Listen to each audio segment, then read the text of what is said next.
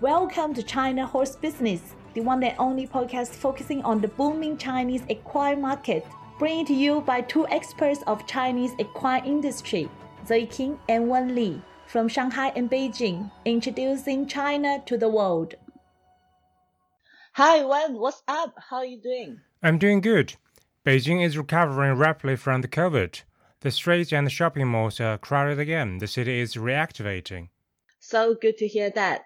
Beijing was hugely affected by the COVID situation at the end of last year. It was difficult to enter Beijing for a few months.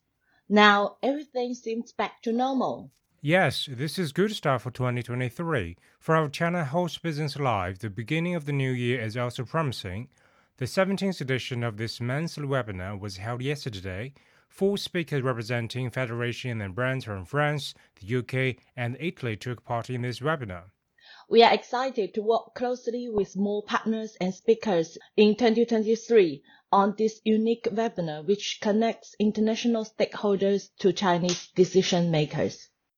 For sure. Well, let's start our podcast by the China News session. We are going back to Dongguan Camelot Equestrian Club to relive the competitions covering 2 consecutive weeks. It is really a marathon of competitions. In 2 weeks, 2 competitions were held at Camelot.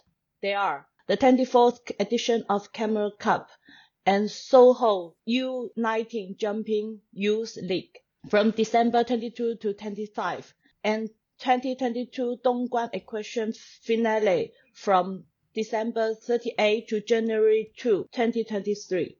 The total prize money of the competition is up to 560,000 RMB. Among which, the Camelot Cup is the most long-standing show jumping competition in China. It was created by Mr. Li Zhenqiang, Chinese Olympic rider, founder of Camelot Equestrian Club. This competition is held every year since the creation of the club. For information about the club and the Camelot Cup, please go back to Season 2, Episode 25 and listen to it. For our China Club session today, we will introduce you a Chinese insurance company specialized in high-risk sports, including equestrian sports. The Xiebao18.com is a brand affiliate to Huize Insurance Company. They provide a few insurance products focusing on high-risk sports such as cycling, ski, and equestrian sport. As the equestrian sports grows in China, the needs of getting covered by an accident insurance are also emerging.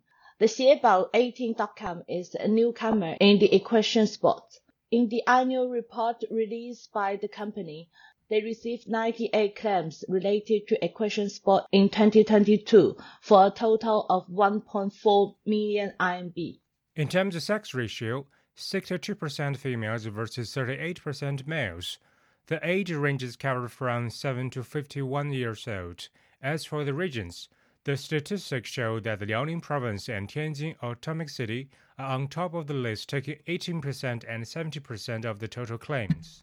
The most frequent claims is caused by the falling down from the horses, and the riders are most likely got hurt on their hands, hips, backs, and heads. Overall, equestrian sports comes with risk of accident. It is great to have insurance options for riders, professionals, and clubs to cover their potential injury and damages.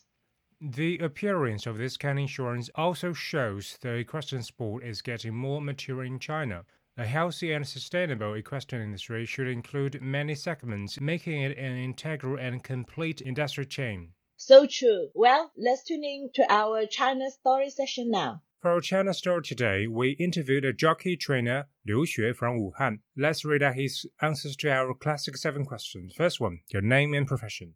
My name is Liu Xue, racehorse trainer. How did you get involved in the equine industry? I was the first trainee of Orient Lucky Horse Group Flying Star, and that was how I became a jockey.